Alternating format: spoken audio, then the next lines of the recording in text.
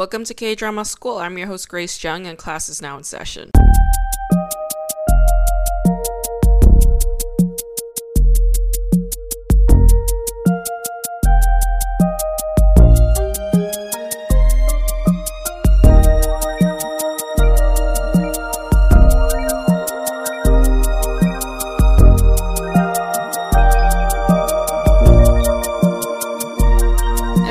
I am not in my standard studio. It's because Spectrum has removed my Wi-Fi for the last 4 days, which was kind of a nightmare, but honestly, it wasn't too bad because I was kind of used to not having internet for a few days as I was up in the woods camping.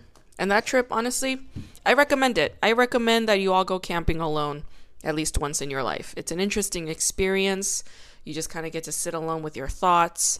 You can read books for hours. Like I was able to read for a very long time, for the first time in a really long time, which was wonderful. I got to sit by the river and hang out for a number of hours. It was a good time, so I really strongly recommend it. And I am going to be in New York first week of September. I'll be doing a few shows there. I will be announcing that very soon. I'm also going to be doing a few shows in North Carolina, so I will be definitely mentioning some show dates around that. Let's see. So today I'm going to be talking about the show. Oh, this is one of my favorite shows of all time. I watched this show maybe like 8 or 9 times, probably 10 times. The show is called It's Okay, That's Love, or 괜찮아 사랑이야. And it was written by one of my favorite writers, No Hee-kyung. I believe I talked about No Hee-kyung before, right? I mean, she's the writer who wrote the show Live, which I talked about.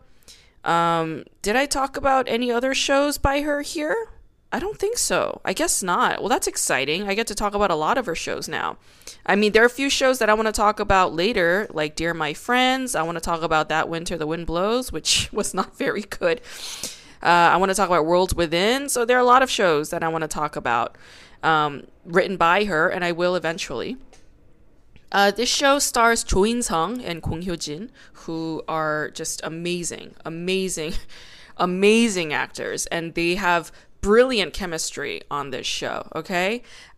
So the premise is that Jang Jae-yeol, played by Cho In-sung, is this best-selling thriller novelist, and he is also a radio DJ and a celebrity, but he has OCD. He also has schizophrenia, but we don't know about that until way later. And then the female protagonist is played by Kong Hyo-jin, and she plays Ji Hae-soo, who is a psychiatrist working at a major university hospital in Seoul.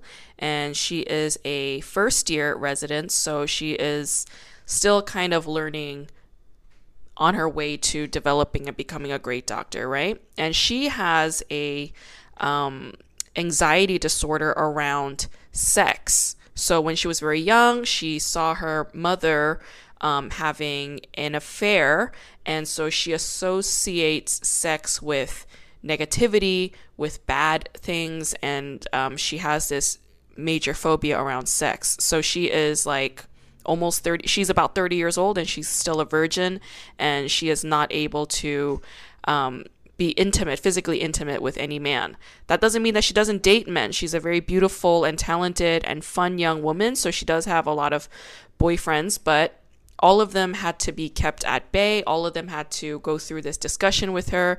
And honestly, I think that's sort of a good thing to have, right? Like, if a woman is not ready to have sex with somebody, she should be able to negotiate that with her partner, okay? Like, I wish I had known that when I was younger, right? When I was younger, like, I was really very much pressured into having sex with boyfriends, and, you know, like, that creates a lot of issues when you're older. I think this show has a good inner text around discussions of consent as a K-drama. So I think that's a big plus.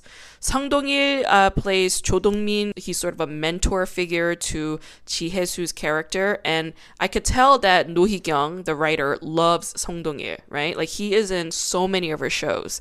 And like I said, a lot of writers, they have this close relationship with some actors and they'll continue to use them over and over again in their series. And I really love that they have this kind of relationship. And I love that South Korean TV writers have this kind of power. Lee Kwang-soo, the beloved Lee Kwang-soo, is also on this show. Lee Kwang-soo is not a comedian. He is a actor. He's an actor, okay?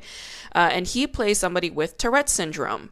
Okay, so that's his struggle, that's his thing, and he's very much a prominent figure on this show.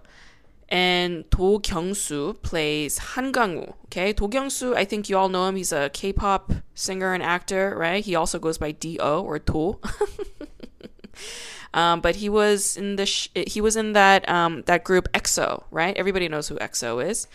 I think Do Kyung-soo is an amazing actor. He's very talented. He was really good in this show. And Do Kyung-soo plays Chang Jae-yeol's hallucination. So Chang Jae-yeol has schizophrenia and he hallucinates this figure who is supposed to be Chang Jae-yeol's younger self, and projection, and the whole series is sort of running on this conflict, right? This tension. Like Chang Jae-yeol has schizophrenia. Most of the people around him, the people who love him, don't know that he has schizophrenia. And then this comes to the fore later on, and then this becomes a big hurdle for everybody, right?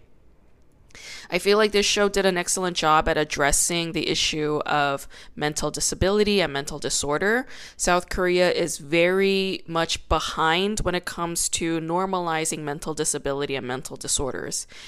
I feel like the United States is also somewhat behind when it comes to that, but relative to South Korea, they are better at it. Me living in Los Angeles, this is a bit of a bubble for me, right? I'm in the entertainment industry.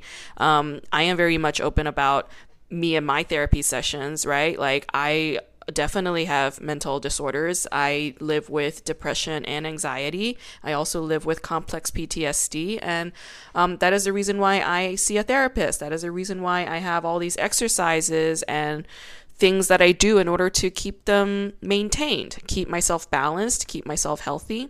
And the fact is, guys, nobody, not a single person on earth is exempt from some kind of mental disorder or disability. All of us have it, all right? Most of us have general anxiety. Most of us have some element of depression, okay? And the only way to be able to cope with them and manage them better is once we acknowledge that we have them, and then we go and seek help, and then we figure out a way to deal with it. There's definitely a lot of resistance when it comes to mental disability and disorders, especially among the Asian American community. I feel like that really needs to be addressed, okay? Being an immigrant, you're just gonna like the default is that you're gonna have some depression and anxiety, all right? You're gonna have some issues, okay?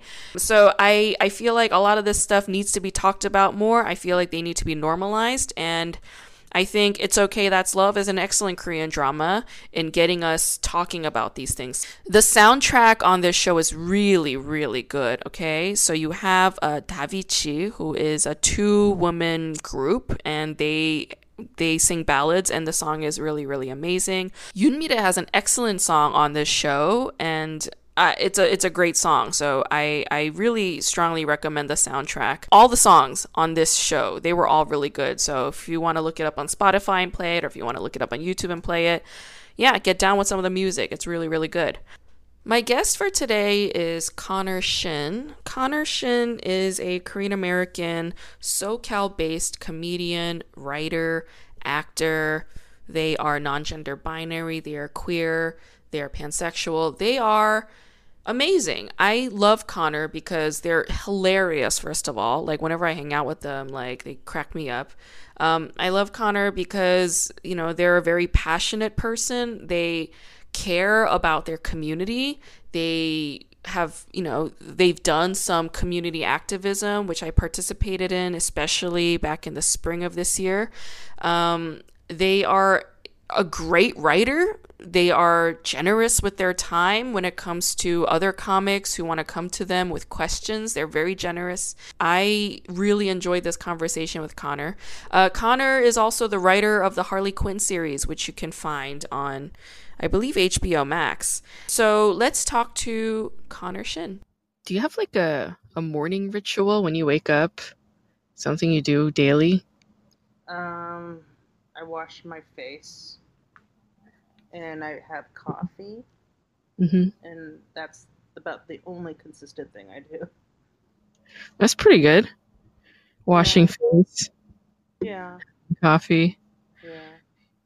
and then what do you do? Do you think about like, oh, I don't know, what did you do this morning? Were you like, oh, I'm gonna do something, or Um, I had I have a bunch of fruit that's about to go bad, so I was trying to finish that off, yeah, and it sucks because I keep doing that, and you know how when fruit goes bad, it gets like that weird spicy flavor. yeah, yeah, Yeah, it's so yeah. It gets like fermented. yeah, Um, Usually I'll just like throw it in a smoothie, you know? yeah. That's what I should probably do, but Yeah, a good I'm smoothie maker changes everything. yeah. Mm-hmm. I should Mm-hmm. just do that with the rest of my fruit. Mm-hmm. Any other plans other than this? I have a skate lesson at 6. Nice. Yeah, I'm Back having. at back at Venice. No, no, it's in Alhambra, Oh wow. and I'm having. Well, I always have anxiety about my skate lessons, but I'm just like, I feel like I got worse since I last saw him, Huh? because Why? I fell really hard a bunch of times, and Yeah. I got a new board because I got a new board, and then like now I'm like timid on the board. Yeah. Because of the falling. Yeah, and I'm even then I'm not completely healed from all my injuries.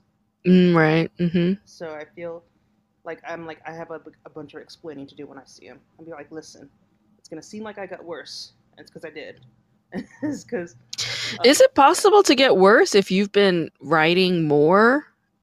but I'm And not. I'm like more timid now because I ate it so hard so many times. I think being timid is different from getting worse, though. You know? Yeah, that I don't have the gusto that I used to. And today I specifically said, well, when I asked him for another lesson, I was like, "Can you teach me how to ollie?" Mm-hmm. So we're just gonna be I think we're just gonna be practicing jumping today. Mm-hmm. And Mm-hmm. so there's no way I'm not gonna eat it today. So I'm just like, You're bracing yourself. yeah. I mean, I have pads and shit, but it's just you can it doesn't mean it doesn't hurt when you fall. It just means yeah. Yeah. And you could always fall at a weird angle. And then on tomorrow morning, I'm supposed to drive to Reno, and Wow. it's like an 8 hour drive. Why? I'm just gonna visit my cousin who lives there, Okay. and just to chill. And Yeah. I've never made a drive that far by myself before, Uh-huh. and Yes. um, but the thing is, everyone's like nervous for me, but I'm like, I was looking forward to that part I'm looking forward to you doing this too. because I think I really want to yeah. go on a road trip. Yeah. Yeah. Fucking Hmm. do it. I'm like excited for you. It's a beautiful drive, Nevada. Yeah, so I'm just like, am I the only one that's excited about this? I'm excited for you. I'm on board. Everyone's like, my mom is like, just take a plane, I'll pay for it, and I'm like, that's not. First of all, I don't want to get on a plane right now, Yeah. and second, I'm like, but I wanted to go on a road trip, Yeah. and That's this the whole whole idea. yeah this whole trip is going to be mostly road trip. So Exactly. Yeah. It's going to be yeah, you driving and mhm, you thinking and mhm, you seeing things and yeah, processing things and mhm, getting new inspiration. mhm, That's awesome. I'm happy that you're gonna do it. You yeah, know, I like this Connor 2.0, the one that's doing things in the fear of, you know, mhm, I mean, in the face of fear, right? Like in the yeah, face of anxiety, like you're gonna skate, you're gonna mhm, skateboard, you're gonna do more lessons, you're gonna expand your repertoire and learn how to jump today and yeah, ollie. yeah, You're gonna go on this road trip, which you've never done for this long, but you're gonna do it, right? mhm, It's yeah. like you're expanding. I think I'm ready to try to push my limits a little bit. Yes, So yes. yeah, I love that. I love that so much. I'm like kind of on a similar path, I think. Mm-hmm. And I still like on occasion, I was still thinking back to like just Monday, just a few days ago when you and I were hanging out, outside in K Town, Mm-hmm. just killing time. And, you were just like skateboarding and like it was around 6:30, between 6:30 and 7. So like the sun was starting to go down, but not Mm-hmm. quite. It felt like late afternoon light, Mm-hmm. Mm-hmm. and it felt like that after school hour between 3 and 4 when I was a kid, and like just kind of like latchkey kids, like when they wait for their parent to pick them up, or Mm-hmm. just killing some time like outside of school, like just Mm-hmm. talking to a friend, just enjoying the afternoon, like Mm-hmm. that felt so nice. I was like, this is such a great feeling. Like, I want to hang on to this moment, this feeling, this mood, this atmosphere, And I think adding more of those moments into the life to integrate that more into our adult life helps us go and take on these um, so-called trepidations, these so-called uh, challenges, which are really not. They're really just us wanting to be out there and explore, right? Being adventurous. Mm-hmm. Yeah, I think it was great because it was so not planned, Yes. and we were literally just waiting for an open mic to start. Yeah. But I don't know, it was just something about having no expectations, but just really like being fully present. Hmm. I feel like those are always the best hangs. Yes, they are. Right? Like, Mhm. for instance, I was going to the beach last week with my friend, and she was like, I have a show at 8, so we have to leave by 6. Mhm. And I was like, yeah, all right.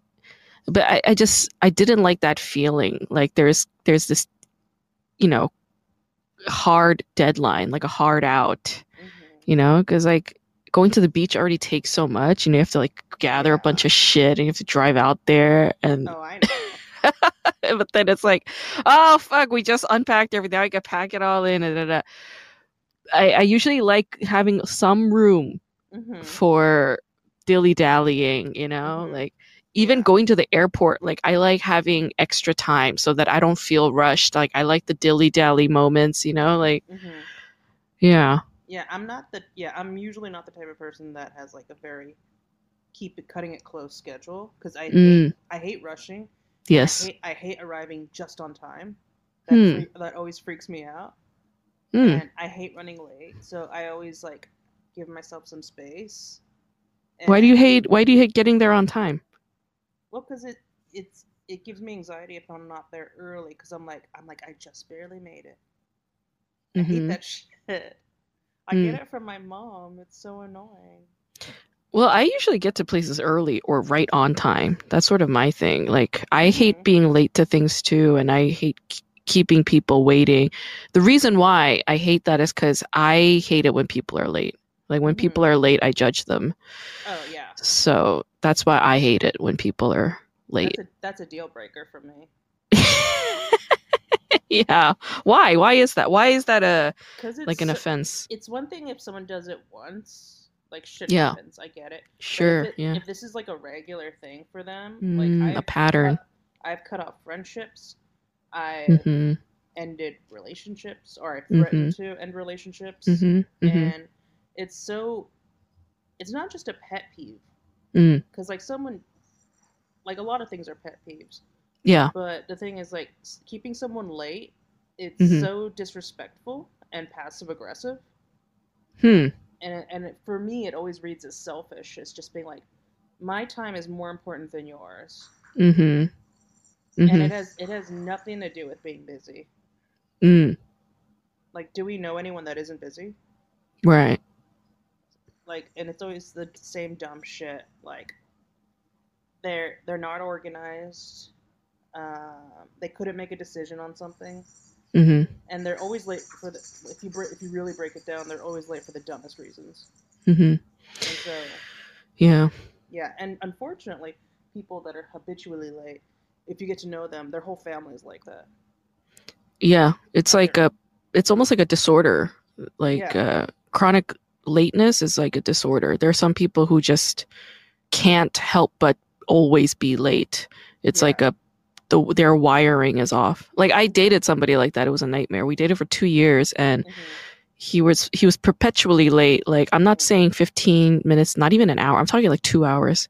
He'd be late like minimum hour, hour and a half, 2 hours. And every time we met up, the date would start out with me angry at him and Hmm. him feeling like guilty and ashamed. And I was Yeah. just like, it doesn't have to be like this. You could just be on time. Hmm. But for him, it was just like an impossibility. Like he just Hmm. didn't know how not to be late. Yeah. And like on the one hand, I try to be open-minded and compassionate about everybody's different sense of time, because everybody has their own sense of time. That's just how it is. Like there is Hmm. no objective time. There is one that we live by in society, Hmm. but that doesn't for them that doesn't dictate their lives. I wish I had some of that ability, to be honest, which I don't have. But I I agree with you that it feels like they don't respect my time and they don't respect me. And it does feel selfish, but like I do try to think like, okay, it's not personal. This isn't like a personal attack. I try my Yeah. best to think that way. It Yeah. doesn't always work. The default feeling is I feel disrespected, I feel Hmm. neglected, I feel ignored, I feel, like all those shitty things. But Yeah. It it's rough. also, it always has, it fucks everything up because it always has a chain reaction. Because if Yeah. they're late, now we're late.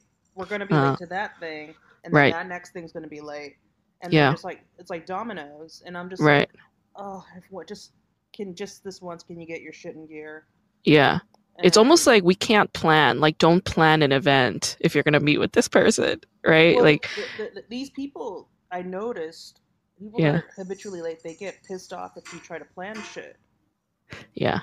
They They'll don't like go, the rigidity. Yeah. mm-mm. Like if it's something like a week or a month in advance, they're like, absolutely not. It has to be like as Yeah. it's happening, as it's Uh-huh. happening. Like Yeah. I think planning something that has like a hard deadline freaks them out so much. Yeah, it And, does. and I'm just like, because I'm the type of person where like if it's 10:45 p.m. Mhm. on a Saturday and I'm at home and Yeah. someone texts me, be like, hey, do you want to? We're about to go to this club. Do you want to go? I'd be like, fuck no. I Mhm. need at least an hour to mentally prepare that I'm going somewhere, Yeah. and just hardcore introvert right here. I Yeah. mean, the thing is, I actually do really like going out, Yeah. but Yes. I just need some time to process it, Mhm. and I need time to recover from it. Mhm. Yeah. How do you prepare for that, like a social event? Someone tells me about it. Mhm. I ask questions like, how dressy is it going to be? What's the tone going to be? What are we going to be Mm. doing? A bunch of random things that give me anxiety, or is there going to be parking? Right. That's a big one.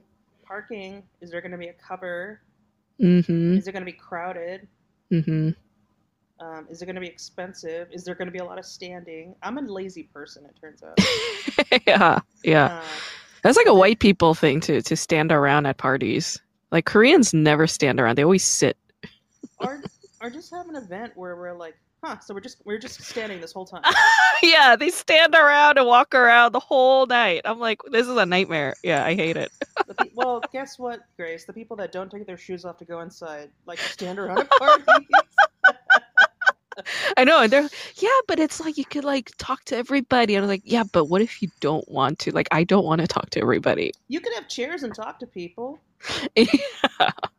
Shit. I was at an Olive Garden dinner, and it Yeah. was like one of them long tables.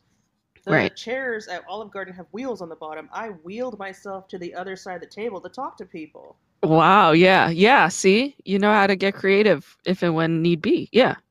That I didn't have to be standing in flats for 3 hours to do that. It's No. just and I get filled with resentment because also on top of that, well, I don't wear high heels anymore, Mm-hmm. but female shoes are not comfortable. They're the worst. Yeah. Even the casual ones. Mm-hmm. Yes. Like, have you seen that store, Aldo or some shit? Yeah. The one that has sandals Uh-huh.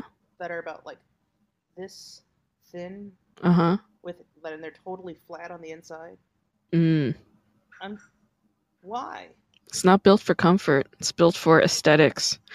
You know, now that you say it, I haven't worn heels in a really long time too. Like almost 2 years. I haven't. Oh, yeah. Yeah. Is it because of quarantine or is it because of personal? I think quarantine has a lot to do with it. But you know, like before when I used to go up on stage, I used to wear heels and full makeup, full blowout. I used to wear skirts. I used to wear dresses. Mm-hmm. Always heels. Now there are days when I go up on stage without any makeup. I never wear heels when I go up on stage now. Mm-hmm. I always wear comfortable sneakers. I usually wear like Air Force Ones because there's like a lot of support there. Mm-hmm. And yeah, like increasingly I've been dressing more like streetwear. Like I wear sweatpants, I wear t-shirts, I wear like weird like linen pants, cotton pants that are like poofy and wavy. You have the best pants. I was going to ask you, where'd you get those pants the other day? I got those from Woodstock in New York at like a Tibetan shop. Yeah, yeah. I was going to say, where the hell did you even get those? I think if you just look up any like Tibetan, you know, outlet, you'll find them. And they're all it cotton. Never occur to me to look up a Tibetan outlet. Yeah. So, yeah. It was like just a random thing. Like my friend was up in Woodstock for some kind of writer's retreat. I happened to be in upstate New York at the time visiting two other people, so I stopped to see her, and we were just kind of wandering around Woodstock, and there was this Tibetan shop owned by a Tibetan woman. And I was just like, you know, you hit the jackpot by having a shop here where all the whites are into Tibetan Buddhist shit. She's like, I know. She's like, I know. And I bought 2 pants from her, and one of them was that. Yeah, So comfy. I bet. Comfort is important. Comfort first. I think that's the other thing. It's like we're shedding our heels. We're shedding our tight-fitting clothes. We're wearing things that help us feel like ourselves, where we don't have to hide who we are, right?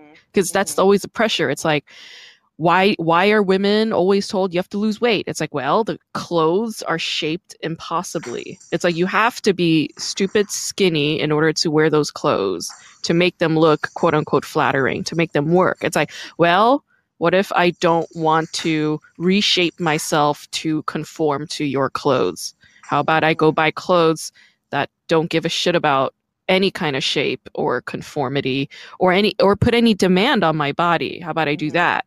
And I think I'm just kind of intuitively doing that. Yeah. Yeah. I didn't know, this is so sad, I didn't know until like a few years ago that thick legs could look good. Yeah. I always thought in order to have pretty legs they had to be like long, thin, Colt-like legs. Right. But it wasn't until I started seeing like dancers and female athletes who had like these thick surfer girl legs, and I was just like, they look amazing. Yes.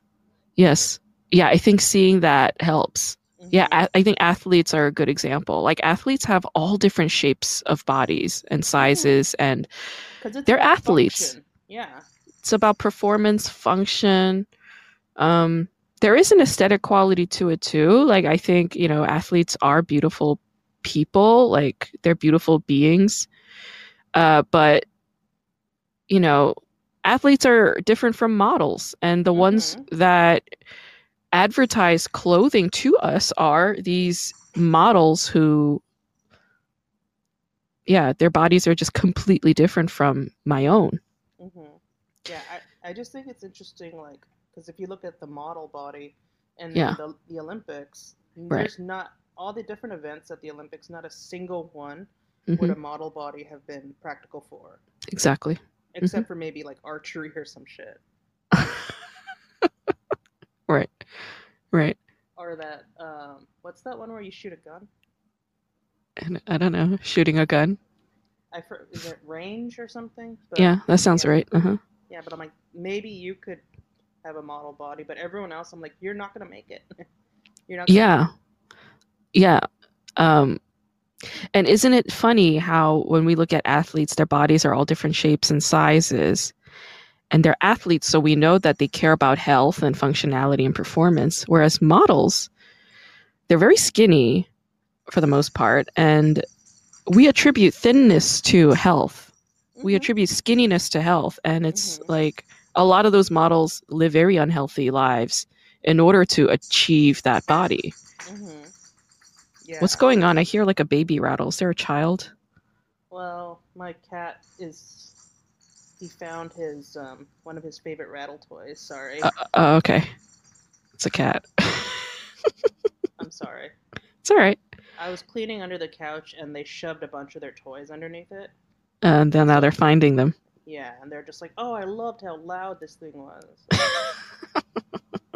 Dude, I saw this amazing thing on, I think it was Instagram or something, where it was just text and it said, we're not asking people to like demonize skinny people. We're asking people to stop putting them, idolizing them.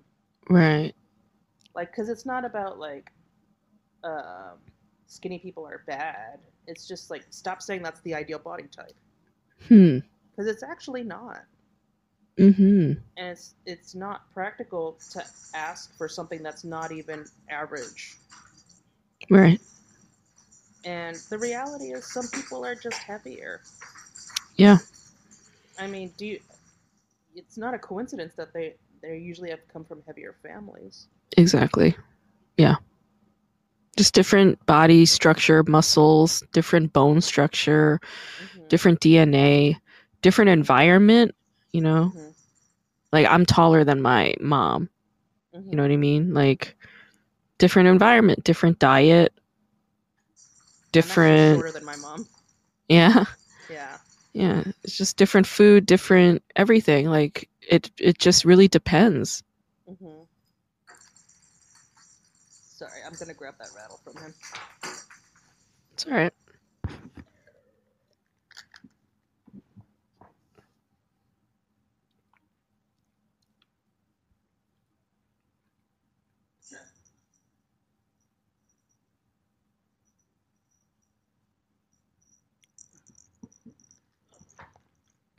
Naughty little baby. Naughty little baby. Is that the first cat that comes out first when you have guests over? No, this is the one that never comes out. Oh, interesting. So, okay, it's just when they feel safe, then they'll just like play with their toys and be their freak selves. I like that. Yeah. Let me ask you about showbiz stuff, because you know you're like in it. When and how did you get started in comedy? Like, was it sketch first, improv first, stand-up first? Like, what came first? I tried stand-up first because originally I was like, oh, I'm just going to get into comedy writing because I didn't think anyone would take me. So I was like, okay, I'll try doing some stand-up. In Orange County or in LA? I'm not from Orange County. I'm actually from San Gabriel Valley, Hacienda Heights. Oh, okay. Yeah, so that's more east.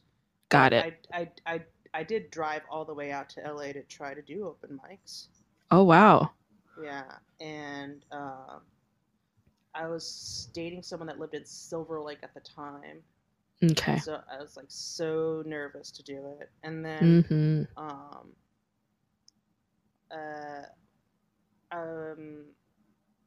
but then later I found out that I did some Googling, and a lot of my favorite comedic actors and writers also did improv. So I was like, okay, let me try improv. And then I fell in love with it. It was so much easier to find friends. Where'd you do improv? I took improv classes at UCB. Okay. And Groundlings. I think at the same time too, which was wow. I don't recommend. You go hard. When you feel determined to do something, you go hard. Oh, I go all in. Yeah, that's what I'm noticing. Yeah, so okay, so you did Groundlings and UCB. Mm-hmm. Made a lot of friends. Mm-hmm. Made friends, and then I took classes, and then I started going to indie shows, started going into indie practice groups, Mm-hmm. and then slowly started being like, oh, I should try to do sketch. And Mm. so I started writing sketch, and after many, well, not that many years of struggling, I guess, I got onto a UCB sketch team. Mm-hmm. And I was on a team for like 4 years, Mm-hmm. and not the same team, like three different teams, but like afterwards I was like, okay, I feel like now is a good time to move on, Mm. and I was ready to be like either start working or start directing or start teaching. Mm-hmm. So throughout this whole time though, I'm still auditioning and stuff. Mm. So I actually scored a few parts during this. Mm-hmm. Which Uh, ones? well, I did a commercial, and then my big thing was that in a I got a part in a Lake Bell movie. Mm. I do until I don't, which Mm. was really big for me because I had never done. I think that was also my first like SAG thing too. Mm. Yeah, and And Lake Bell's huge. I love Lake Bell. oh, Yeah. she's amazing, and it was amazing. It was a great first experience because it was the best set. And it's like an Um, indie production, right? It's yeah, like it was an indie so production. scale wise it's more comfortable for somebody to Hmm. just start out into, yeah. It's perfect, yeah. Yeah, yeah, and it had a huge cast. Mm-hmm. And after that, I started getting other bit parts on like on TV and stuff, Yeah. like Will and Grace. I had a bit part on Superstore, but that scene got cut. I found out, Mm. and then I got a scene in just small things here and there. Mm-hmm. Um, The ball started rolling. yeah, and the acting thing actually helped me get noticed for writing. Interesting. Yeah, so that's why when people are like, "How do I get into writing or whatever?" I'm like, "There's no one way to do it." Right. Um, I really do feel like acting helped me get note. I don't think I would have a writing job if it wasn't for acting. Interesting. Because I mean, writers, especially at UCB, I feel like they don't stand out as much as the performers. Mm-hmm. So the fact that I would get stage time occasionally, or I would get screen time, that helped me stand out. Yeah, So I think that absolutely helped. for sure. And yeah, so I'm still open to everything. Like I'm as you know, I'm trying to do stand up again, Mm-hmm. but I'm also still auditioning. Mm-hmm. Uh, I'm supposed to. Uh, I got staffed a few times on shows. Mm-hmm. I This year I did Harley Quinn season 3, the Yeah. animated series. Yeah, it's a big one. Hopefully season 4 will start soon. Mm-hmm. But yeah, like I'm all over the place.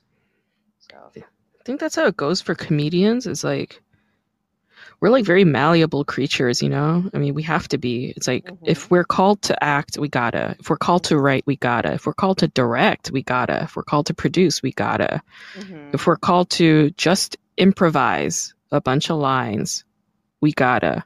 mm-hmm, And yeah, I think you're right when you say there's no one way to do it. There's no one way to do the thing that you want to do. It's just mm-hmm, you got to be open to all of the things that surround the thing that you want to do, right? mm-hmm, mm-hmm. It's interesting that you say acting is the thing that got you into it because I'm maybe this is something I need to get over. I'm trying to get over like little fears of mine. I've been telling myself since like a month ago. I was like, I'm gonna try and be fearless. I'm gonna try to get over my fears. How do I do that? And I've been just sort of working through a lot of that stuff, those questions.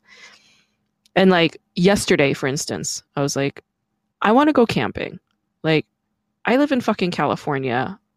Everywhere around me is just like a few hours and then it's gorgeous. Mm-hmm. I can do it. I've done it before. I can do it. I can do it alone. So, I went out and I got like a few camping supplies today, and I booked a place like for this Sunday to Monday, just to do it. Small steps, right? And it's like, big, though. Yeah, it's big. It's big in that the ball is starting to roll, but it's like small steps, like almost kind of tricking myself into it, right? But the reason why acting freaks me out is because I have many actor friends. I mean, we all have many actor friends. Yeah. The ones who are just like committed to acting, like being an actor. Mm-hmm. A lot of them are very difficult for me to be around because they're always strung out. Like they're always concerned about everybody else's opinion. They're always, fearing rejection. And that's the thing that they have to deal with on a daily basis, rejection, because they do so many auditions and get so many rejections. And they, of course, have to like alleviate that through self-practice, self-care healing methods. So they're into all kinds of hokey shit. Not to say that I don't have my own share of hokey shit. I have plenty of it. But it's like they're locked in this, what seems to me like a vicious cycle of putting themselves out there, getting wounded, and then trying to self-heal or self-medicate. And it's just like that, constant. And I fear that. I fear getting sucked into that loop. I mean, it makes sense why. I know there's that stereotype of like actors are a nightmare, but it makes sense because like the few times whenever I start to do something actorly or even like start to audition or stuff like that, it's a miserable process because you have to make yourself so vulnerable and also win approval. And so it nothing is in your control, which is so shitty. Because the thing with stand-up, like you can make yourself vulnerable, but you're also the writer and editor and director. Exactly. Like if you don't like something, you can change it. If you don't like how something's going, you can change it. But if you're an actor, you don't do you have to do the lines written for you. You have to do it a certain way. And if people don't like it, then fuck you. It's just, right. And that's just, for people that's their whole life, I'm like, oh man, that sounds like a nightmare. Awful, yeah. If you're already like a fragile person, like I'm sure. Like, because I feel like I'm a pretty sensitive person, so I think I could never do just straight acting. Like, I'd always be like, I'm still going to write and try to make my own shit, because I don't want to feel like, this disposable thing that people can either love or hate. Yeah, to have some sense of creative agency. And, it's like with acting, it's your body, right? It's your body. It's like, it's your fucking body. It's your voice. It's your facial expressions. It's your emotions. It's a lot. And I don't know, like, that's why I really admire actors, honestly, because I feel like they're doing something I don't think I have the wherewithal to really do. I know I want to. There's a part of me that really wants to. I know that I can be good at it. I know that I am good at it. I have acted before, and I know I have it. It's just, it's the grind that really puts me off. The grind and, like, the mental state that it puts you in, as you mentioned. Well, I think it's so funny that you, of all people, would say that, considering you're a stand-up. Like, if, I feel right? Like if anyone has the worst grind, it's stand-ups. Oh my God, comics have it the worst. You're right. But I feel like I can hack that only because it's on my terms. You know what I mean? Like, everything is on my terms. If I feel like I'm going to do an open mic, I'm going to do 2 open mics every single night this week, I will do them. If I suddenly say, fuck it, I don't want to do any of them, I don't have to. And as you say, like, I like how you put it, the stand-up is the writer, director, and editor and all of that. It's like, yeah, that's absolutely what we are. It's like, and the deliverer. We're the ones who deliver it. And there's a lot of agency there. I think I like control. Yeah. Yeah. Yeah, that's what it is. A lot of stand-ups struggle when they're trying to do improv. Yeah. But I love improv. I don't like improv team, but I like doing like set list mics. Yeah, like that's why I like crowd work too. You know, there's some stand-up shows where like the crowd is just not with you at all. Yeah. Doesn't matter how fucking great your writing is and how fucking good your jokes are. You know, those jokes that 100% land everywhere. There's some rooms where they just don't fly because the crowd is just not on that level. So you have to adjust. And that adjustment is literally scrapping your entire act and only talking to them and figuring out a way to crack them up. And that's like, for me, I love that. I get a lot of joy out of that. I also get a lot of joy at like going to some of those mics where they just have like a bunch of words like in a bucket and then you just pull out a word and then you just riff. I love that. So I like that kind of improv where it's just me. It's so crazy because like those things give me so much anxiety. Really? Well, because you're flying blindly. But you're flying blindly when you're doing improv with the team too. Yeah, but you're with the team. You share the blame. You share the responsibility. Someone can take the spotlight off you for a second, whereas if it's just you, it's like, oh. Yeah. It's just you taking all the blame. It's just you sitting there grinding your gears. Yeah. I did one of those open mic riff things, whatever, and it went terribly. It went terribly. Really? Because the thing is, I have a thing where I don't like being a storyteller. Like, because I remember there's an Improv 101, the exercise that they have you do to generate ideas as monologues. And I can't do that shit. I can't tell a succinct, interesting monologue off the top of my head based on a suggestion. It has to be premeditated or me bouncing off someone else's idea. It's too, and then because I'll start either rambling or be like, oh wait, this story doesn't have a point, or it's a lot of half ideas, and just I need time to work it out. Interesting. Yeah. With the set list stuff, it's like I know that what I'm saying, not everything that I say is gonna get a punchline, and if I start out and I feel like I'm not interested, then I just say pass. I just ask for a different word or I go for a different word. Yeah. It's usually like I follow the interest. Is that a thing in improv? Like I just follow whatever excites me most and gets me lit up.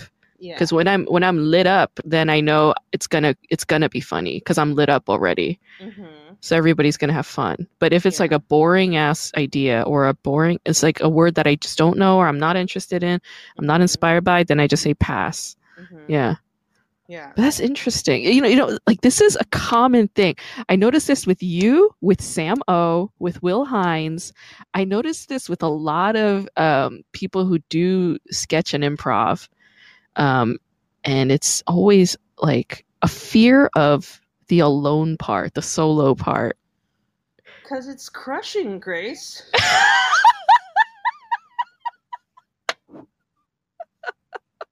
It's crushing. It's like, whose fault is it? Well, who's on stage? Just me? Yeah. All right. Well, so what? What's wrong with that? I guess it's like, I guess I'm over it. I'm like, what's wrong with that? Yeah, sometimes I eat shit and then it's like, I'll just go home and eat a bucket of other shit to try and alleviate. Yeah.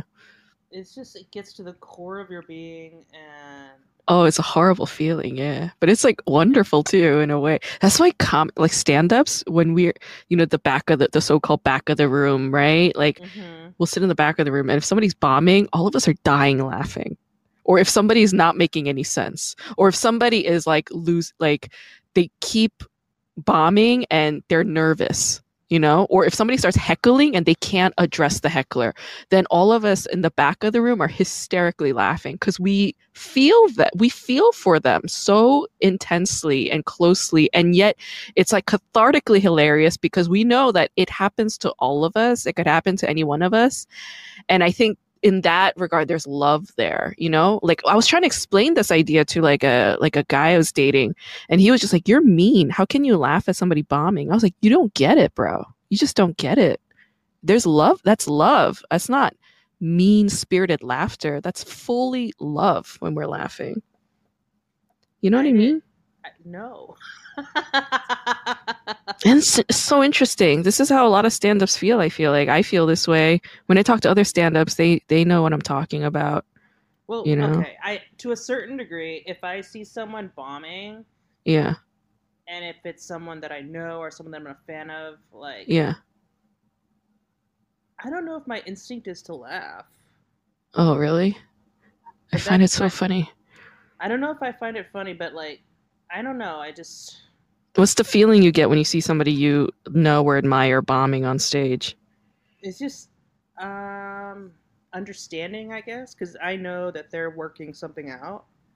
Okay, got it. That's my thought on it. Yeah. It's like just pragmatic, like industry understanding. It's like, oh, I know where they're at with this joke. Yeah, and then I think at one time I was interning at UCB, and there was a stand-up show, and this guy who's really funny was doing stand-up, and then he did one joke where he lost the audience, and then afterwards it was hard to get him back.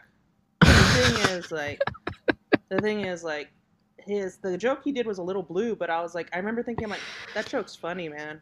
I hope you keep it. Yes. That's another thing I love, because comedy's so subjective, right? Like, do you know Jackie Monahan? Mm-hmm.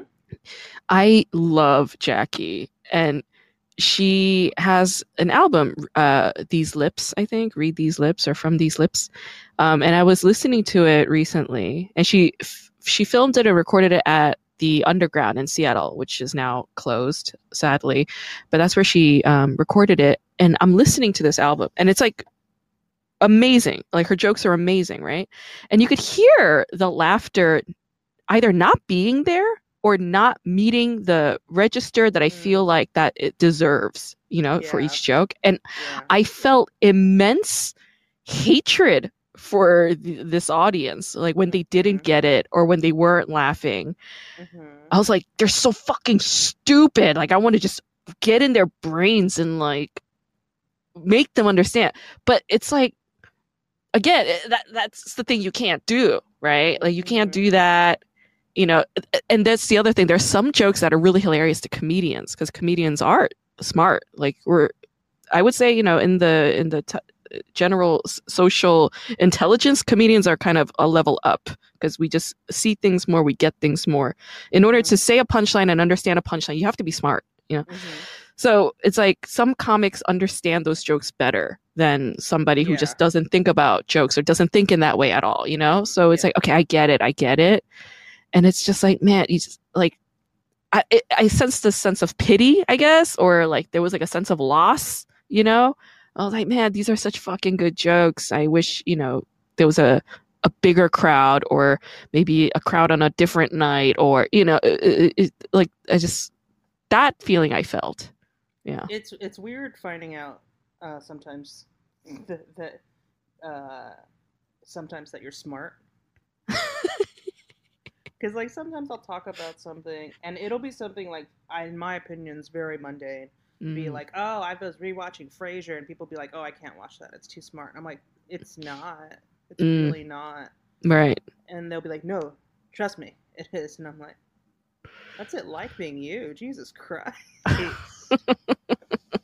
Like, I don't think of myself as, like, as an Asian person, I'm very aware of how stupid I am. So interesting. I just, whenever someone makes it very clear that they're stupider than I am, it's just like, ugh. Yeah. And I'm like, well, I don't know how to help you, buddy. Well, I think my reaction to stupid people sometimes is, that rule, you could be stupid or you could be mean, but you can't be both. I don't know that rule at all. Well, apparently a lot of people don't. Because I don't mind if people are stupid, but I do mind if they're, like, weirdly arrogant about it. About their stupidity? Yeah, like they don't realize how stupid they are. Oh, you mean... Oh, shit. What the fuck was that? It was really loud. Oh, it's okay. It's fine. There was, like, some really loud noise. It just scared the shit out of me. Is it kind of like maybe... I don't like Donald Trump, for instance, like stupidity and aggression? Yeah, or like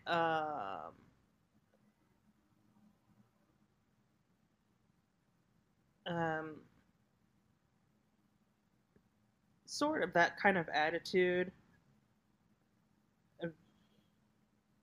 I'm trying to think of an example. Well,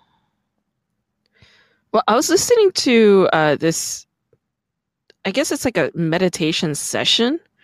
Do you know this woman, Tara Brach? Mm-mm. Okay, there's this woman named Tara Brach. She's like a psychotherapist and she's like a healer, and she talks a lot about radical self-compassion. Mm-hmm. And I was just kind of listening to this session. It's like 4 different recordings, and I was just kind of listening to it all at once.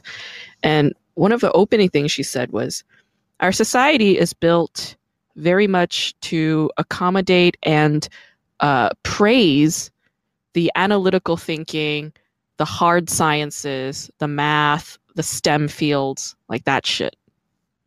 And she was like, in a society that does that, imagine how many people there are that feel stupid because society doesn't uphold their values or their talents, right? Mm-hmm. Which is people like us, like you and me, the ones who are sensitive, more about affect and feeling, about intuition, about creativity, about writing, about art, about creation, about ideas, about expression, modes of expression, methods of expression, right?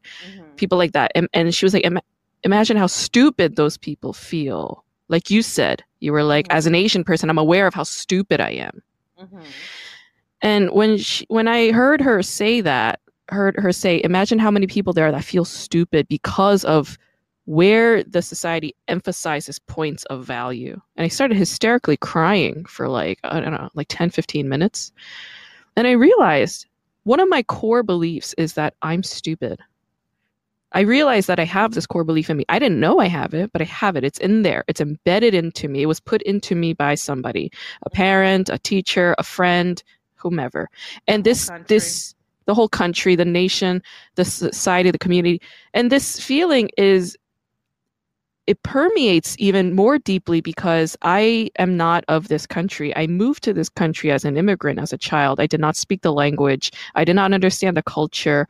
And then there are all these in-between things that you have to navigate between 2 cultures, right? It's like trying to be Korean or Korean American in an American society versus American and trying to assimilate and da-da-da. So there are all these ambiguities and questions and whatever, right? So yeah, I felt like a constant clueless person throughout all of that. And whenever I would just do something and they would say, why are you doing that, you fucking idiot? Why would you say or do that? Why would you do it that way? Don't you have any common sense? And I realized, I fear, my fear is if I don't know something, my life will end. I will be shamed to the point of wanting to die or disappear. So this became a core fear and belief in me, a fear of lacking knowledge on what to do, a belief that I'm a fucking idiot, a deep-seated belief. And that's why when I see people, anybody, who I, in my mind, determine as quote-unquote stupid, I get immensely rageful. Because I put so much pressure on myself to not be stupid, to always acquire knowledge and to be aware, to be self-aware, to be prepared, as you do, right? You're like, I need an hour to prepare. I have to ask questions. I have to prepare, and I have to know the fucking story fully in my head before I go out into the world. It's like, in my mind, I do that all the time. And so when I see somebody who hasn't prepared, I'm like, why didn't you fucking prepare? I did. Why didn't you? Right? So it becomes this rageful response, which is irrational. It's not rational to put the same amount of expectations and pressures on another individual that I put on myself. But it's impossible to not do that because I do that to myself. Well, I think it's very. I think this is saying a lot about me. I think it's very rational, because the thing is, I think this might be an Asian thing too. We're raised to believe if someone is caught acting stupid, it's okay to be horrible to them. And it's I know, but the thing is, if you were to say that to me now, I'm like, well, yeah, they need to be punished. like, because in America, like, stupidity, you correct it, but in Asian countries, if you fuck up or you make an embarrassment of yourself, you need to get punished. It's not enough to correct it. Like, you are going to learn physically, mentally, and spiritually why that was unacceptable. And so I don't know. It's tough for me because I feel like being a bully also runs in my genetics. And I think very frequently a lot of us are looking for an excuse to be horrible to someone. And so when I see someone being stupid, I'm just like, oh, it's okay. We could totally take this person to, just trash him to filth. Yeah, I guess I'm on a different path with that, because for me it's like, I don't agree with it. I don't agree okay as long as you're aware of that, because I don't think it's a healthy response. I don't agree with it either. Stupid, that's the thing. I don't think it's stupid. I think it's like we're always on a path to learning something new, no matter what. Like, I learned something new today, like when I went and got windshield wipers replaced. You know what I mean? Like, that's something I've never done. I've never replaced my windshield wipers ever in my life. I did it today, and I did it like literally because one of them was like falling apart, and I got it done, and it was like, okay, now I know how to do this. I just bring it in, and this is what happens. Now I know. But it was something I've never done before. I was just acquiring new knowledge. It's not that I'm stupid.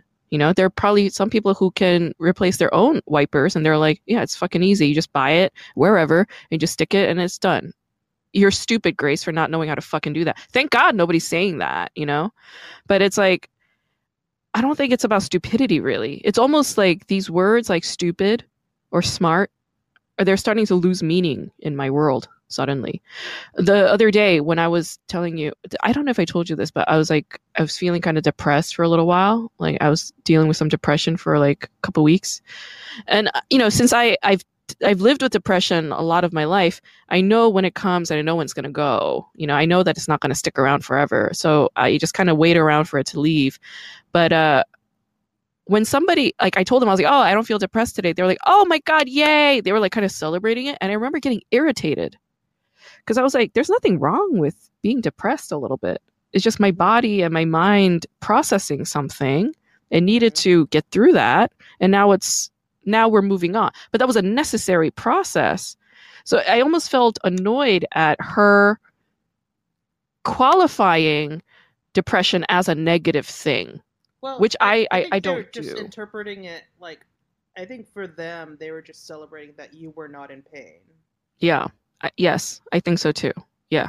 But it was more like, in my mind, it was like, depression's not a bad thing. Like, this was like a new sort of emerging. It was like, depression's not a bad thing. Like, why are you, So it's actually like a healthy, if anything, it's like a sign of healthiness for me in how I have come to terms with my depression, It's like, oh, like, I know when it comes, it's like there's some change, there's room being made or space being made to accommodate something else that's coming in, So it's just a matter of shifting perspectives, I guess. So anyway, that's what I've been doing, I suppose. So I'm starting to see depression differently. I'm starting to see the word stupidity differently.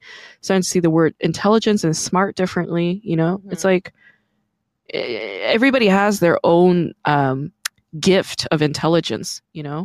I'm a firm believer that everyone's smart in a way. Exactly. Like, there's just different types of intelligence. Like my sisters, there's book smart, there's street smart, there's people that are emotionally intelligent. Yeah, it's a huge one. There's people that are good at organizing their lives. There's people that are good at being on time. Yeah. Yeah. People who are heroes. People who are totally carefree, like free from the burden of time, all different kinds. But like, for me right now, what I'm struggling with, and let me get your opinion on this. So I have this friend who we're good friends. I was in a state of pain last month, and I reached out to a lot of people for help, as you know, with the film, and he ignored my email.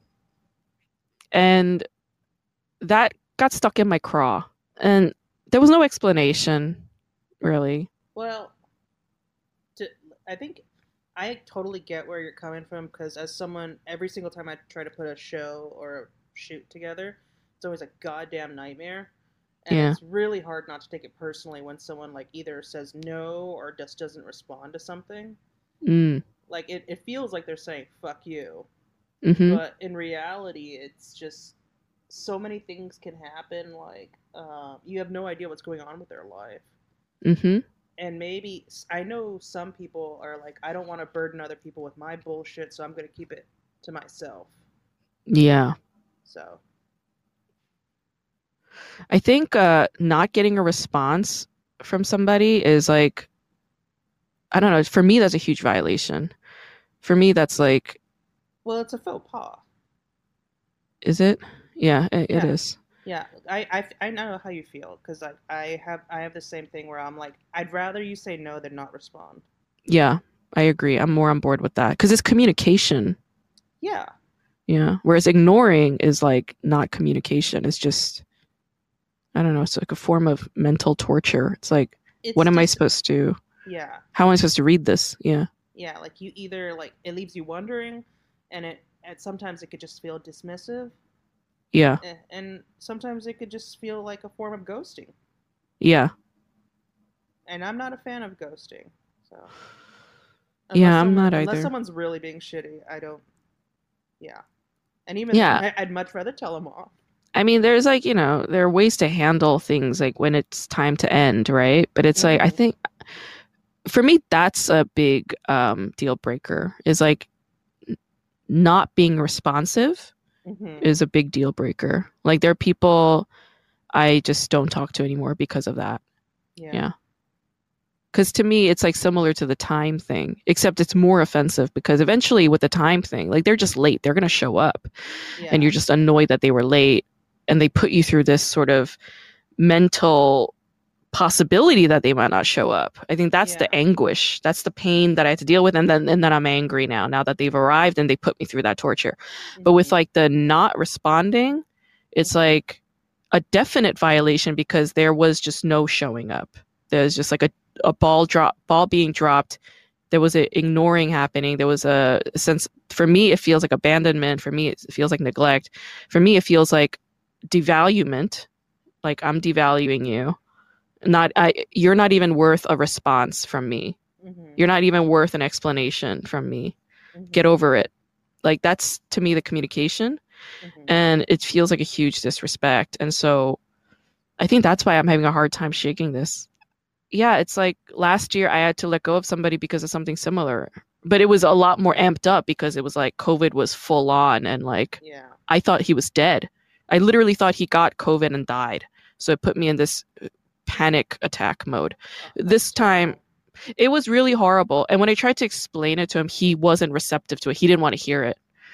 So I was like, okay, well then I'm done with you. It's bye. It's over. Because like I know some people that are like that. And when I'm like, dude, why didn't you say anything? And they're like, oh, I should have said something? Like interesting. And I'm like, dude, yes. If someone sends you anything that seems remotely emotionally loaded, be like, well, I'm sure it'll work itself out. And I'm like, oh, because they can't deal with confrontation. They can't. They don't like confrontation. Well, nobody likes confrontation. I think it's just they don't have the tools to deal with it. They don't have the tools, and nor do they want them. That's the big thing. They really don't want them, and so they'd rather just, Yeah. So, I mean, it's disappointing and frustrating, but that's just some people's state of being, I guess.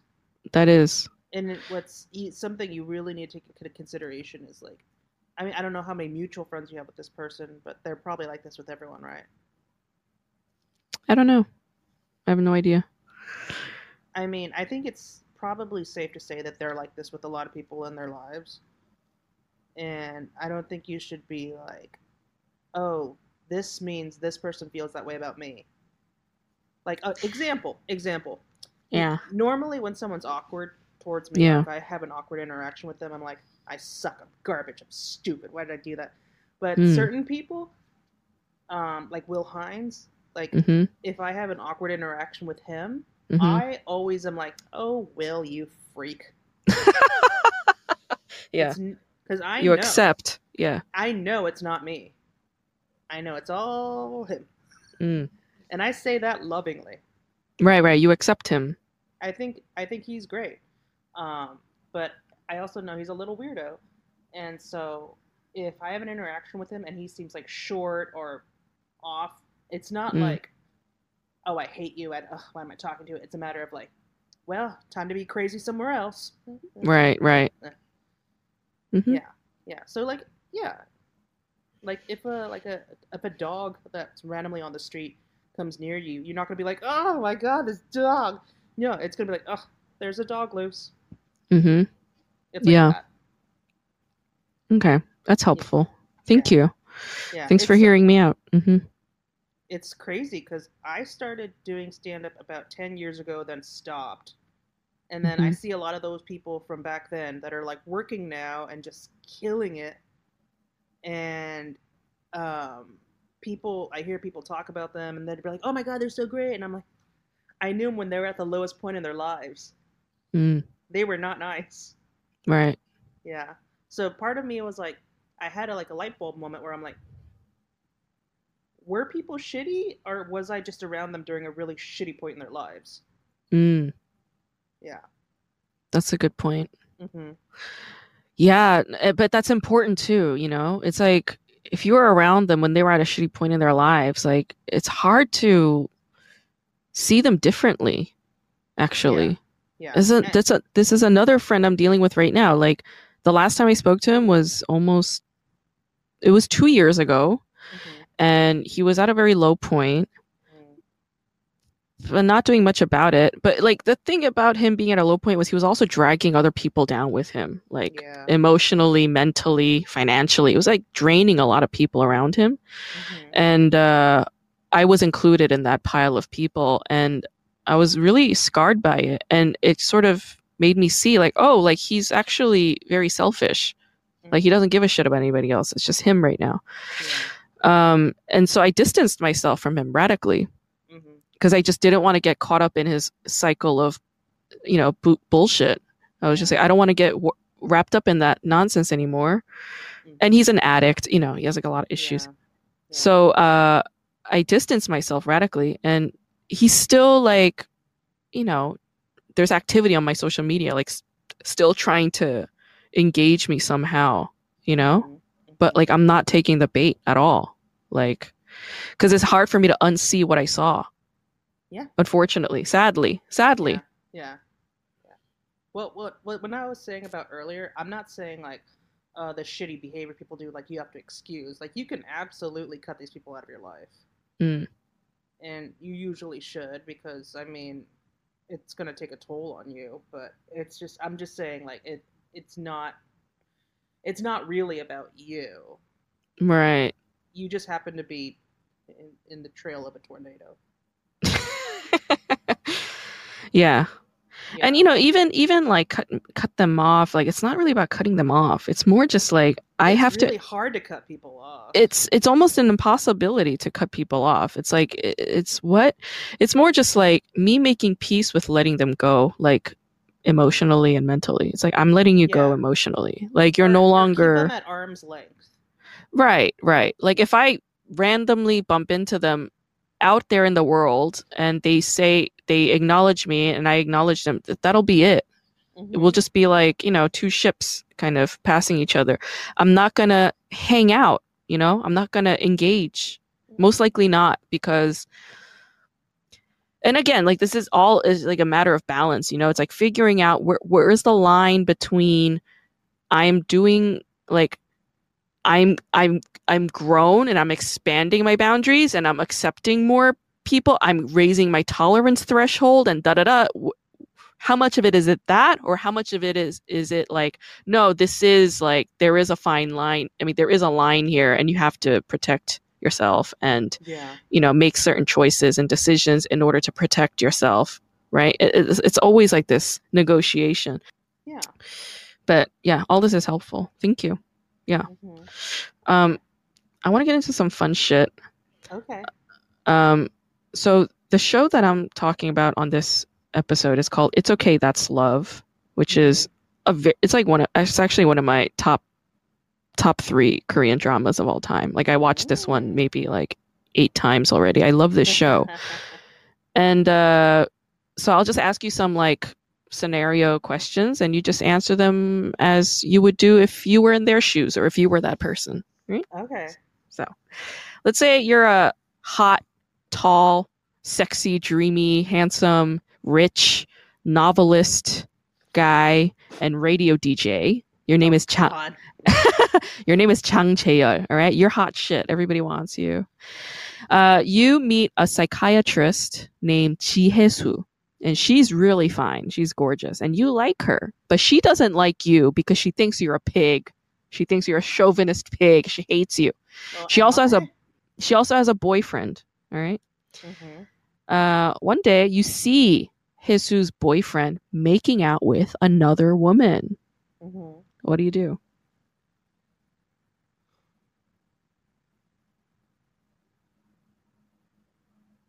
I don't know, because the thing is, like, if she already doesn't like me, she's definitely going to shoot the messenger. So, yeah, I guess I'd have to concoct some sort of way to have her find out. But I mean, if I'm a chauvinist pig, is it shitty to prey on someone or pursue someone that just got out of something shitty? Right. That's a very good point. Yeah. Is this appropriate? Mm-hmm. Mm-hmm. A question men don't ask a lot of the times. Is this appropriate? Well, I mean, because for them, when is something appropriate? Like, I think it's different when you can literally pee anywhere. You don't think about, is this appropriate? Whereas with women, like, we need special circumstances. I know, so much goes into just, like, urinating with the vagina. Why? It's like it's a whole thing. You need shelter, you need toilet paper, you need water, you need running water, you need a trash bin, in case you got tampons and pads or panty liners or whatever. It's a whole thing, but like, cocks, they could just whip them out, piss wherever. You're right. Yeah, you could do it while on a moving bus. It's crazy. It's just like, so I think for them, everything's so much more like, I didn't even have to sit down.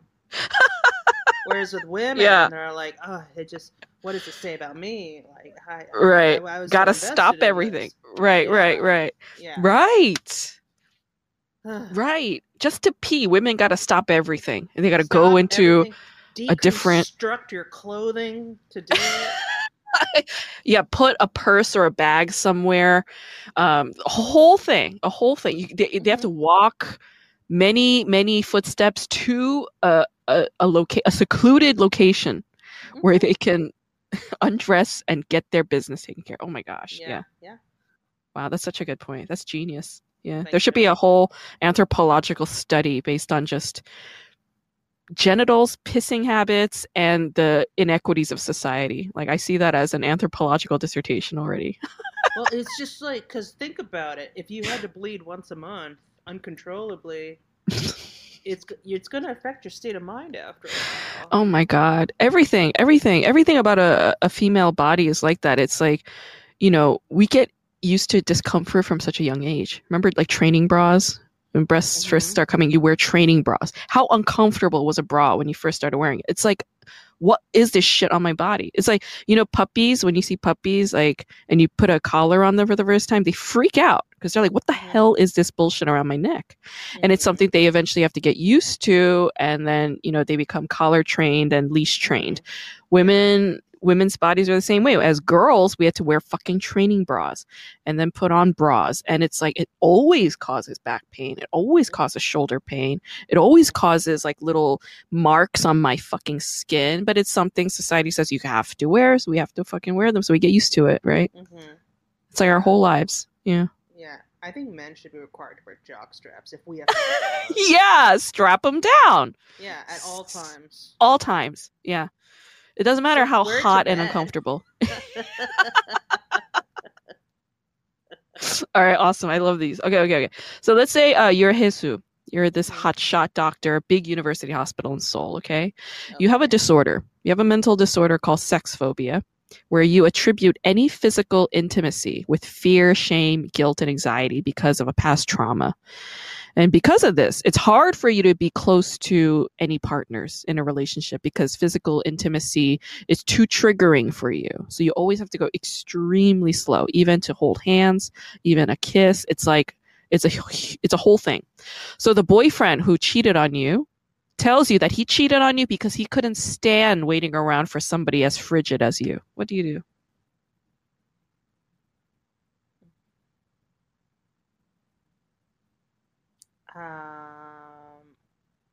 I'm a doctor. Yeah, psychiatrist. I would tell him, have fun with the clap.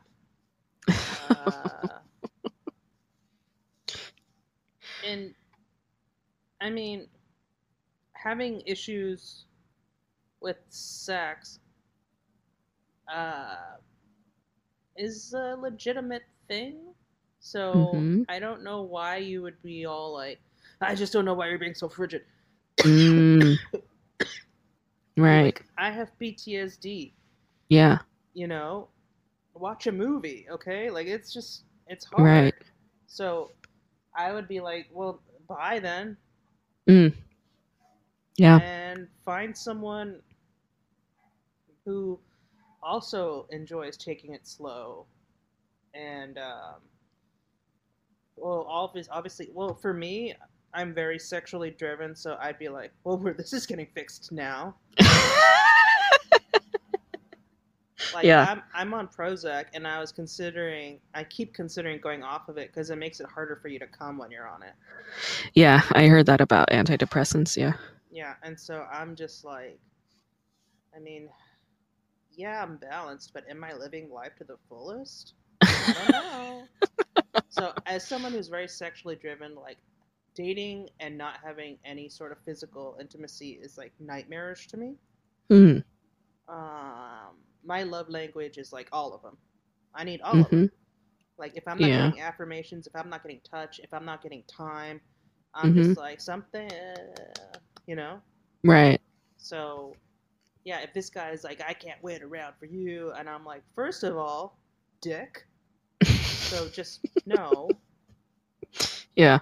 And so, yeah, just find someone else, and then, like, and for me, I'm like, even masturbating, I'm like, there's a whole world there you're missing out on.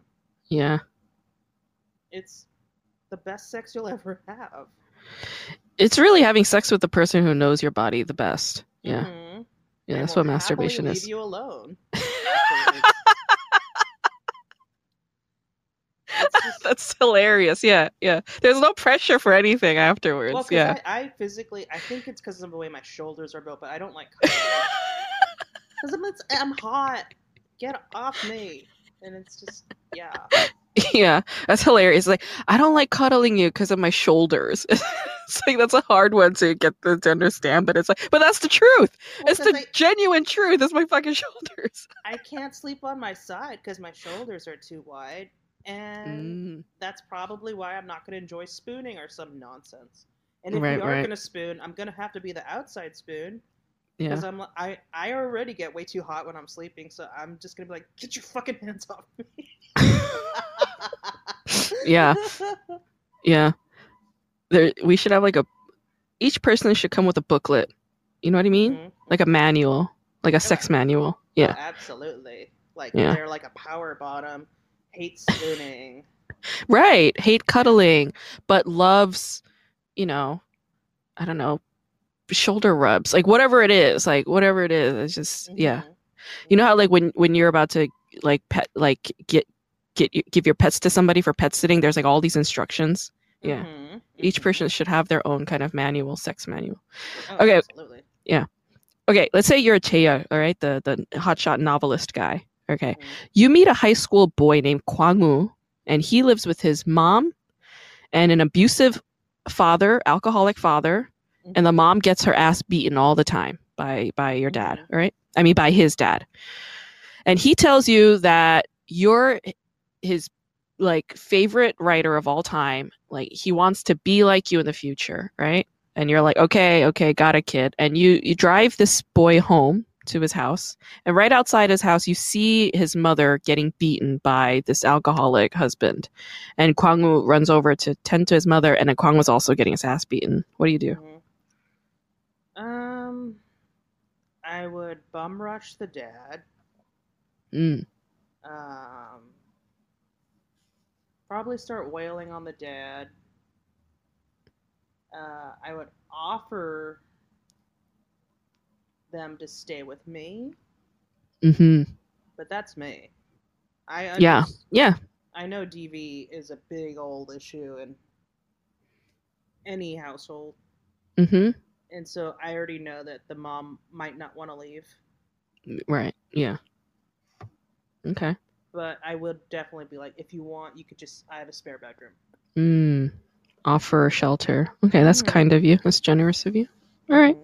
Well, because I know enough about it to be like, this person probably, abusers, they isolate their victims. So they have no resources to go to. Like, they won't let them talk to their families. They won't let them have friends. They control all the finances. So if they go out, they have nothing. So I'd be like, okay, well, then you're going to stay with me then. Right. Offer help. Got it. Yeah. Okay. Like, I know some people would be like, oh, I'm not going to get involved. But my thing is, like, I think the idea of a father figure beating up his own family is so triggering for me. Yeah.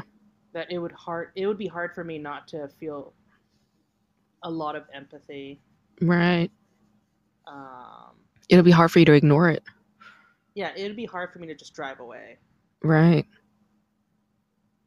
I understand. Okay. So let's say you're Hesu, the psychiatrist woman. You and Chae-yeol, the novelist guy, you guys go on a trip. And it just happens so that you have to stay the night. Okay? You don't sleep together. You sleep in separate rooms, but you have to spend the night. When you wake up in the morning and you're looking for him, you don't see him anywhere. And you go to the bathroom. And when you open it, you see him on the bathroom floor. And he's sleeping. He's sweating a little bit. He's frowning. And he's sleeping on the bathroom floor. And later, he tells you that he can't sleep anywhere except for a bathroom. Like, that's where he sleeps. Even at home, he sleeps in his bathroom. And it's because of a past trauma. What do you do?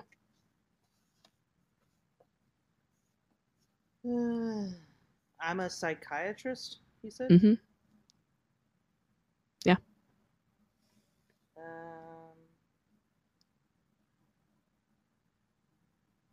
Well, obviously this person needs to go to therapy. Yeah. And then you can't be sleeping in the bathroom floor. Like, I mean, to each their own, but I'm like, I need the bathroom sometimes. Yeah. I'm not going to be like, can you wait outside for however long that I need? No, absolutely not. Right. 8 hours locked in the bathroom to sleep. And you're like, what if you have to take a midnight shit or got to barf? Yeah. As someone who, for me, the bathroom is like a sacred safe space. And if someone fucks with that, I'm just like, no, you gotta go. You gotta go now. Okay, so it might be a deal breaker for you. Yeah, okay. Got it. Okay, so let's say you're the same woman. You're dating this guy now, Chae-yeol, all right? And your boyfriend talks all the time about this kid, Kwang-woo, the kid that was getting beat up, his mom getting beat up and all that. He talks about him all the time, but you've never met him. You've never met this kid in person. And one day, your psychiatrist colleagues tells you that Chae-yeol is schizophrenic and that Kwang-woo is a person that Chae-yeol made up in his mind in order to cope with his childhood traumas. What do you do? Oh, boy.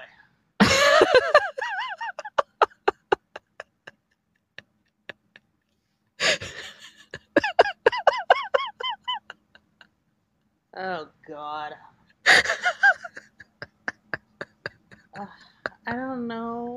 I just like, because the thing is, like, what are you supposed to do? Like, confront them?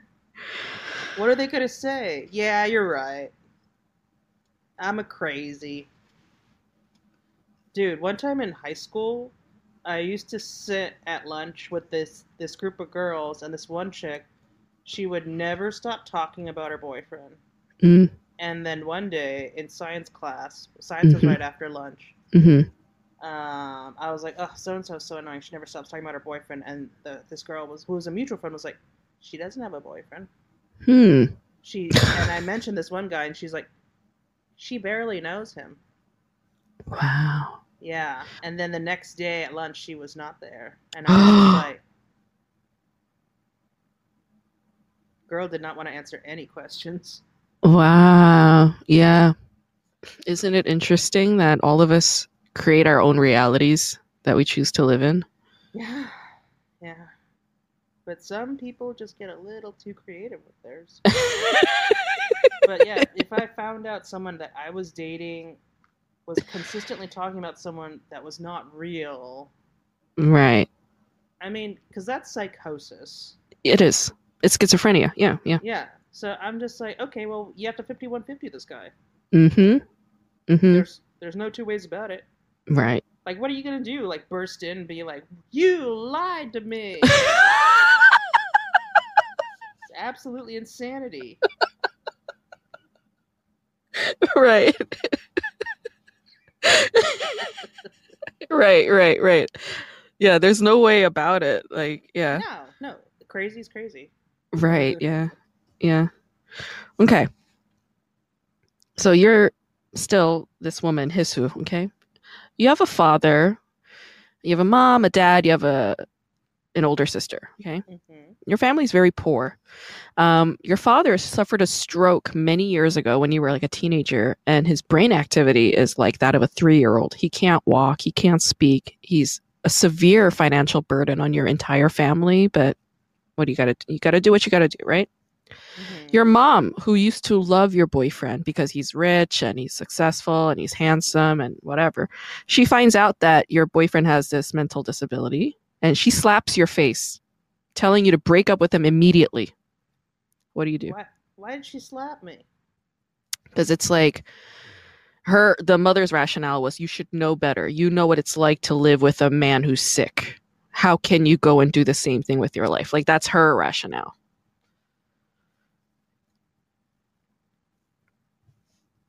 I mean, well, first I'd be like, why did you slap me? And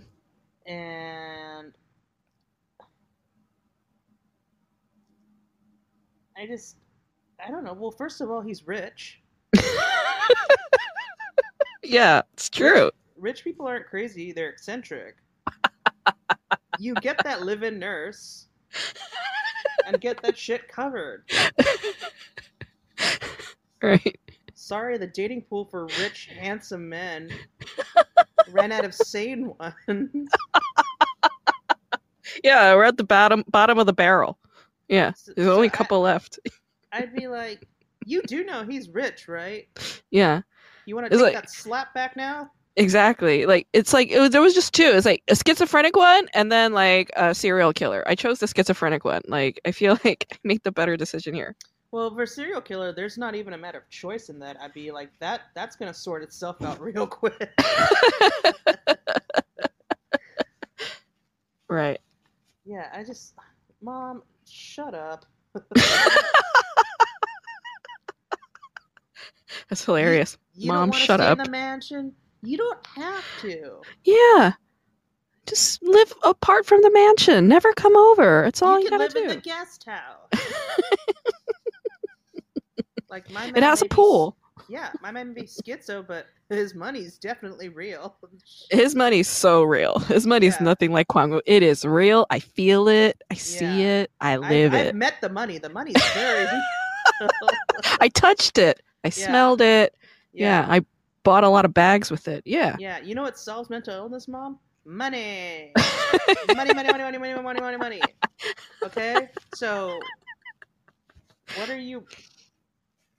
It's hilarious. Okay. I love that. I love that you also I love that you also said, "Why did you hit me?" You know, like because like slapping is such a thing, like a soap opera thing. It's such a K-drama gimmick, and in almost every single one of these like flashcard questions, a hitting moment always comes up, and nobody has ever questioned the slap. They just kind of skip over that part and just think of the next step. But I love that you took the time to question that and be like, "Why did you slap me?" It's so important. It's such a weird, hysterical response, and I'm not gonna let that shit go. Right. Your daughter just got hit with some bad news, some sad news, and you're gonna go and hit her? Yeah.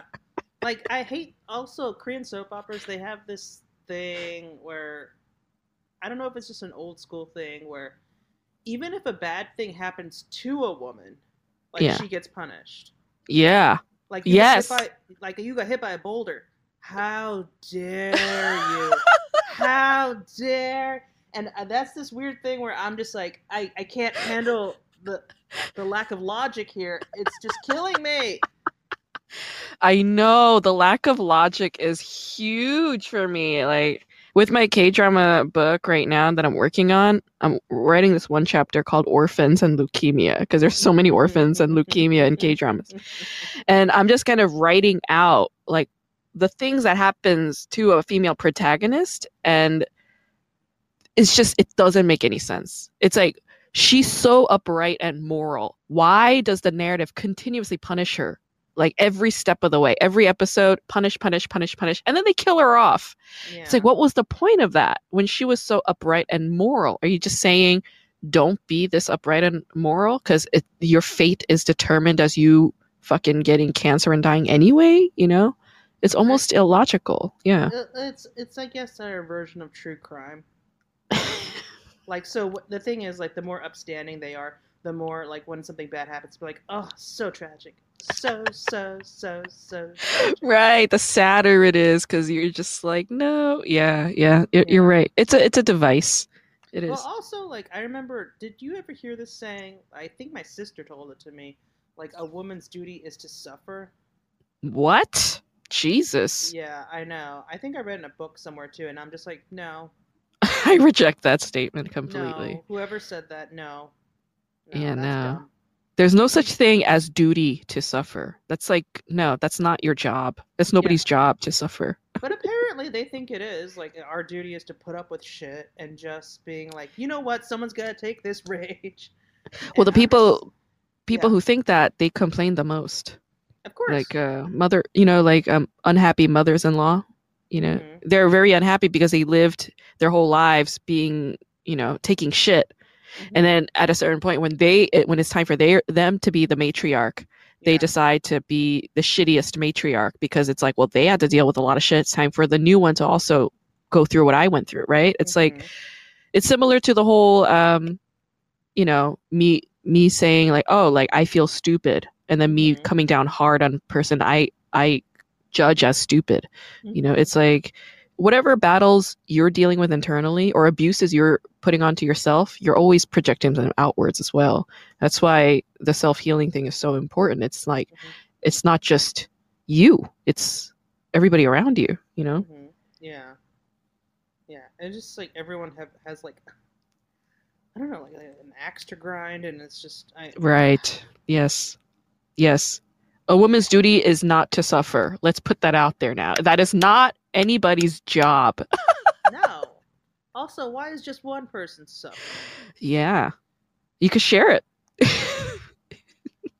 And you know what? Sometimes life is just a bitch.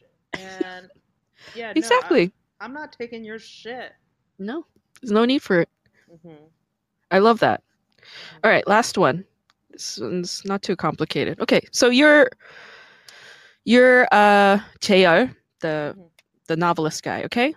To you, this Kwang-woo kid, he's always there.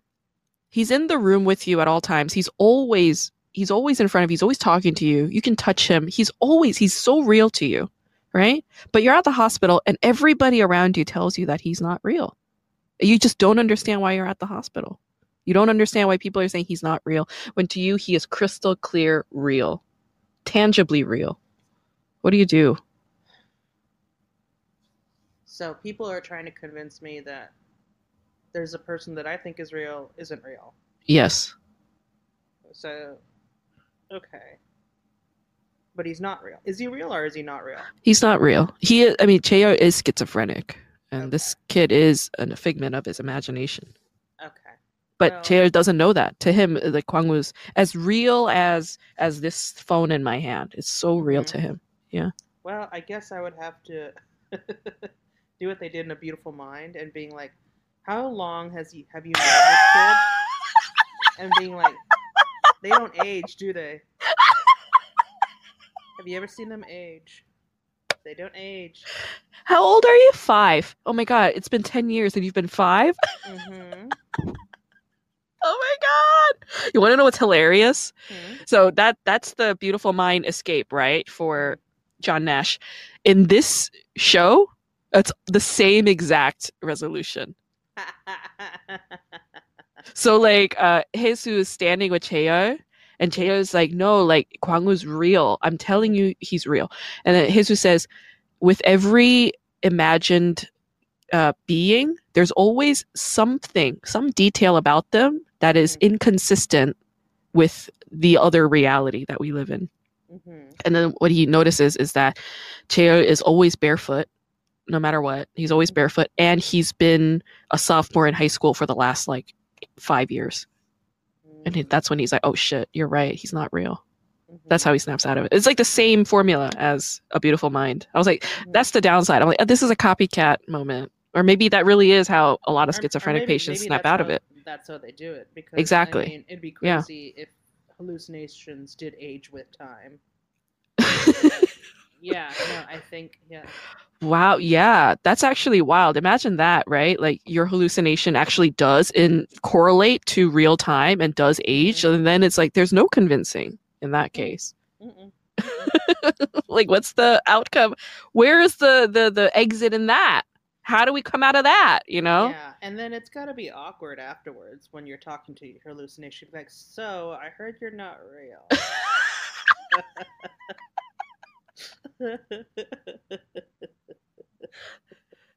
These guys, they're telling me that you're fake, that I made you up. Yeah. Wow. Mm-hmm. That's wild. Okay, yeah. I love this. This was hilarious. Thank you. It's always a joy talking to you. Oh, thank you. I love talking to you too.